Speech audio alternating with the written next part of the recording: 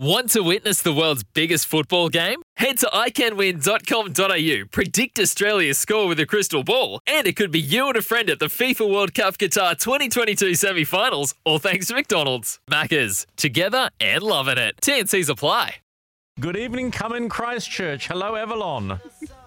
Hey guys, how's it going? Yeah, we're good. Now, before we go any further, staycation at the formal home of the late John Britton, which has just been sold as a beautiful home. It was on Design. What is that? House Design New Zealand. Pretty cool show. Grand Design. Grand Designs. What was it like, your little staycation? It was amazing. You don't miss much, do you? Well, I fully want. Well, if you're going to put it on social media, everybody's going to see it, girl. Yeah, true. No, it was well worth sharing.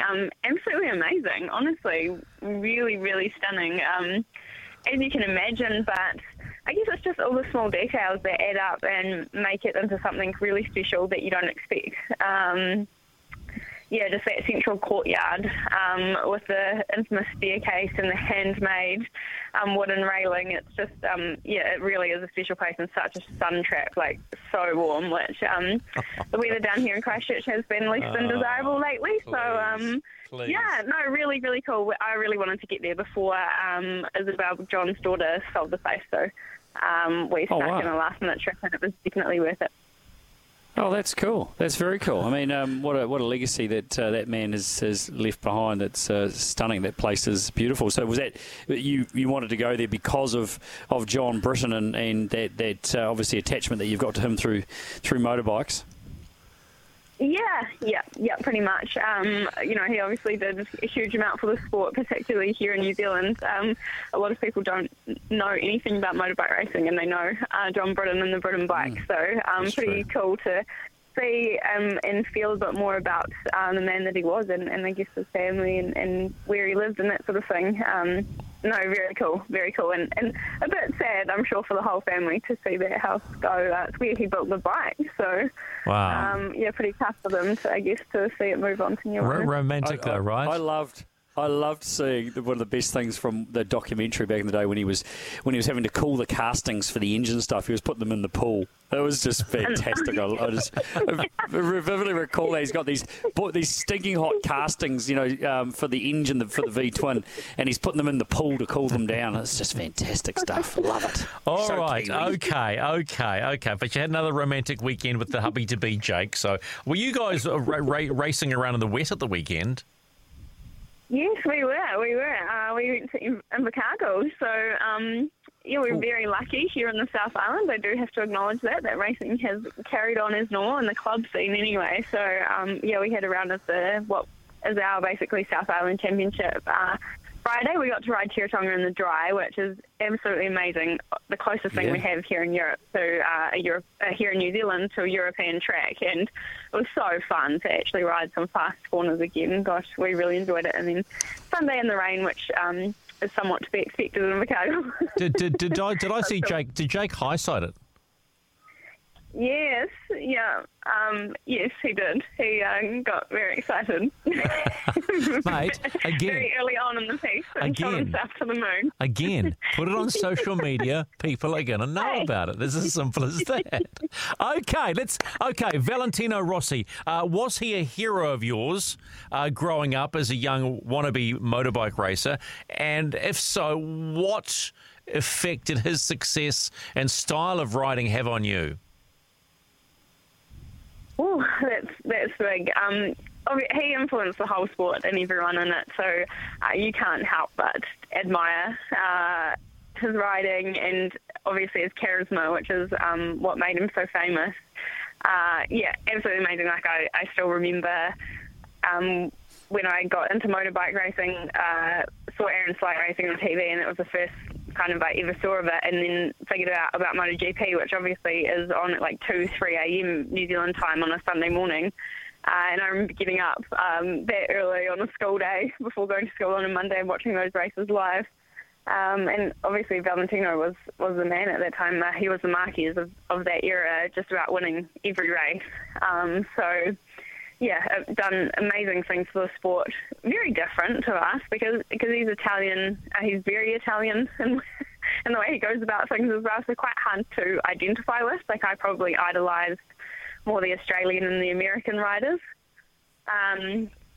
But yeah, you can't deny what he's done for the sport and what an amazing guy he is, really. Pretty sad to see him go, but very cool to see that legacy that he's leaving behind with the VR46 Academy. He's done amazing things for those Italian riders. Yeah, it is an incredible legacy.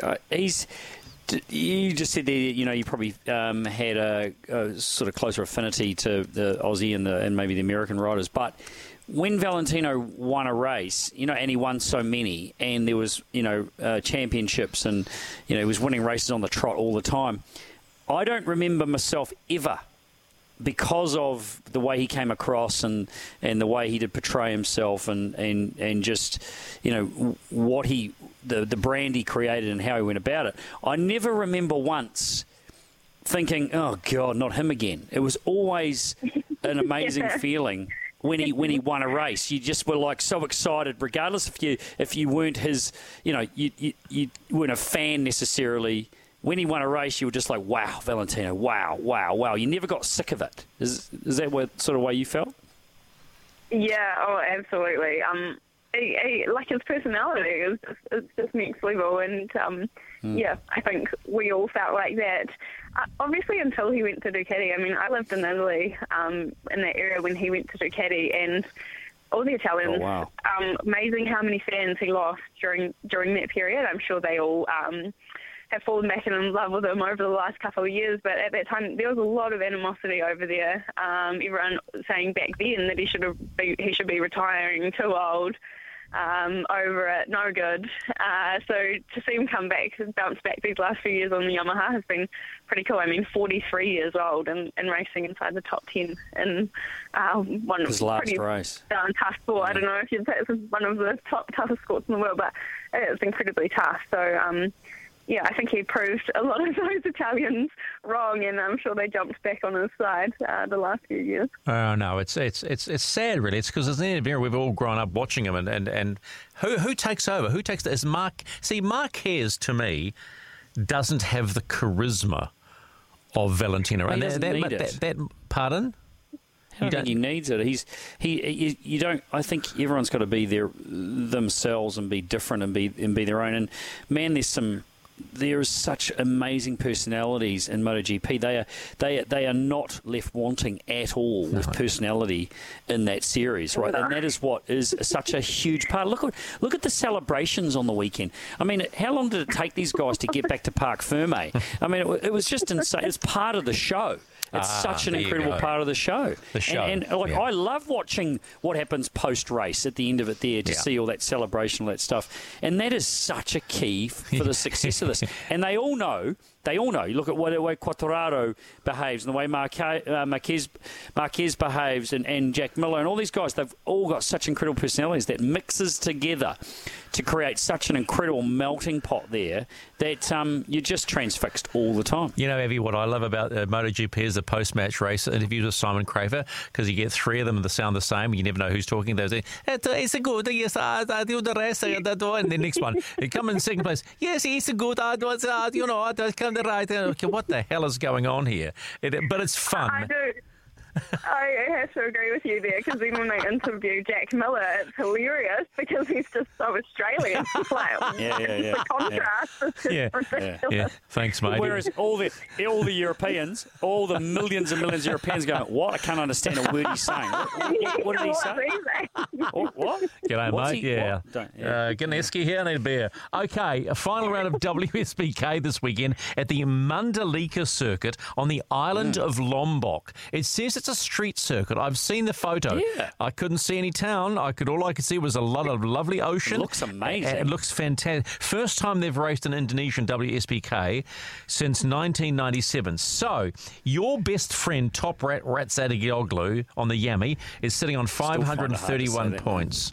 And Jonathan Ray, Mr. Six Times, on 501. He can still win this championship, Avalon. Oh, absolutely. It is going to be such an exciting weekend, particularly going to a new track. You just you can't really add much more excitement into that. This is like all run on Pirelli tyres, so that kind of eliminates one tyre being better than the others in a new circuit, which is always quite a big thing. So it'll be interesting to see how those Pirellis hold up on brand new asphalt. But yeah, we might see one of the bikes just work a lot better than another brand on that track. So it's going to be super interesting. But yeah, it's definitely not over till the fat lady sings, as they say. So I just couldn't pick it. You can't really pick a winner, can you? Yes, you we're can. just going to have to see. Yes, you can. I honestly, I couldn't tell you at the moment. I think Top Rack has the talent and the determination, but Johnny has that experience. And he's got a great team and a great bike. So, she's torn. She's torn. This is very unlike her, Murph. All year. She's very nervous. She has been all her behind heart says Top one Rack. thing, but her head says the other. Well, here's another angle to it. How much pressure is on Top Rack rather than Jonathan Ray?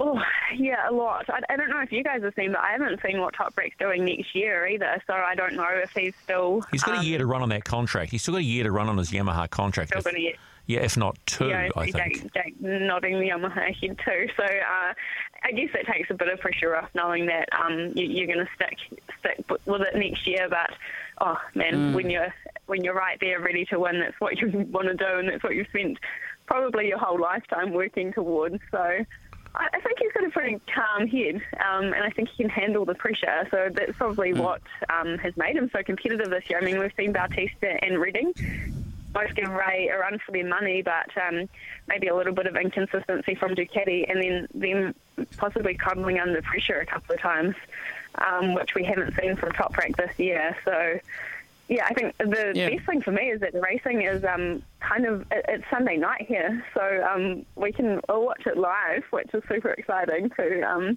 not have to stay up till crazy hours in the morning to know what happens.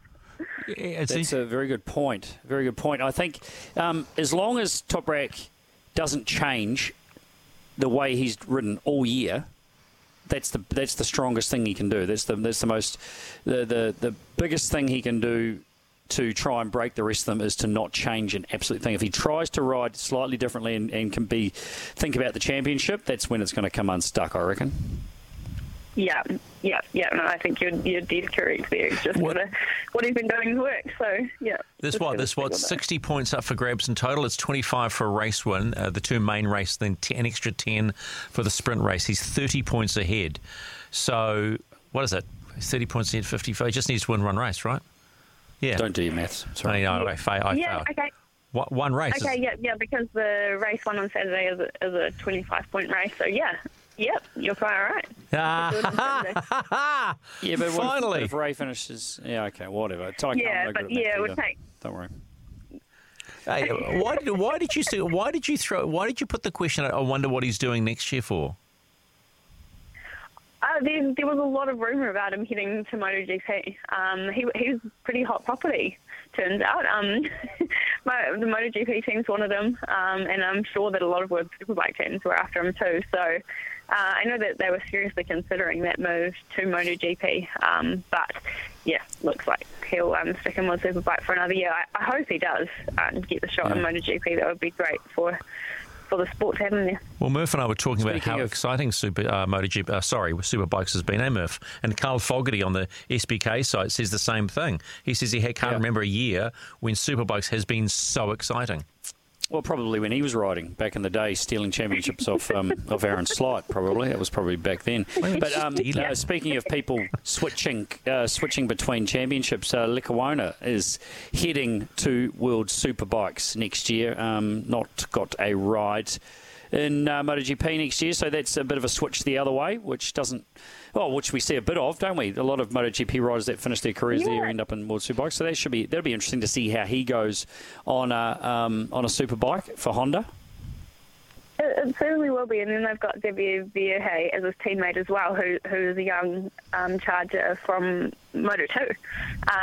So it will be interesting because Honda, they have the two oldest riders in the paddock and great riders in that, but to bring two really young, really fast guys over from MotoGP will be super interesting to see how that bike performs with them on board it. And then we've got Siren coming as well from that MotoGP paddock. So, yeah, let's hope. It's always really interesting seeing those guys come from MotoGP because they either come and do really well, like Bautista and Nicky Hayden have, or they kind of just don't perform at all. Like we've seen Tito Rabat go from Moto2 World Champion to giving up pretty much halfway through a World Superbike season because he was so far back all the time. So, yeah, it'll be really interesting to see how those young guys go, and I hope it adds to the competition because it sure has been exciting this year, and it will be awesome to see. I think it will. Even better. I think it will. And we'll probably be talking to you. We'll probably some young blood. And we'll probably be talking to you on Monday, won't we, for a pre-record for Sky Speed about this all, because we haven't spoken to you for a little while. So that'll be a lot of fun.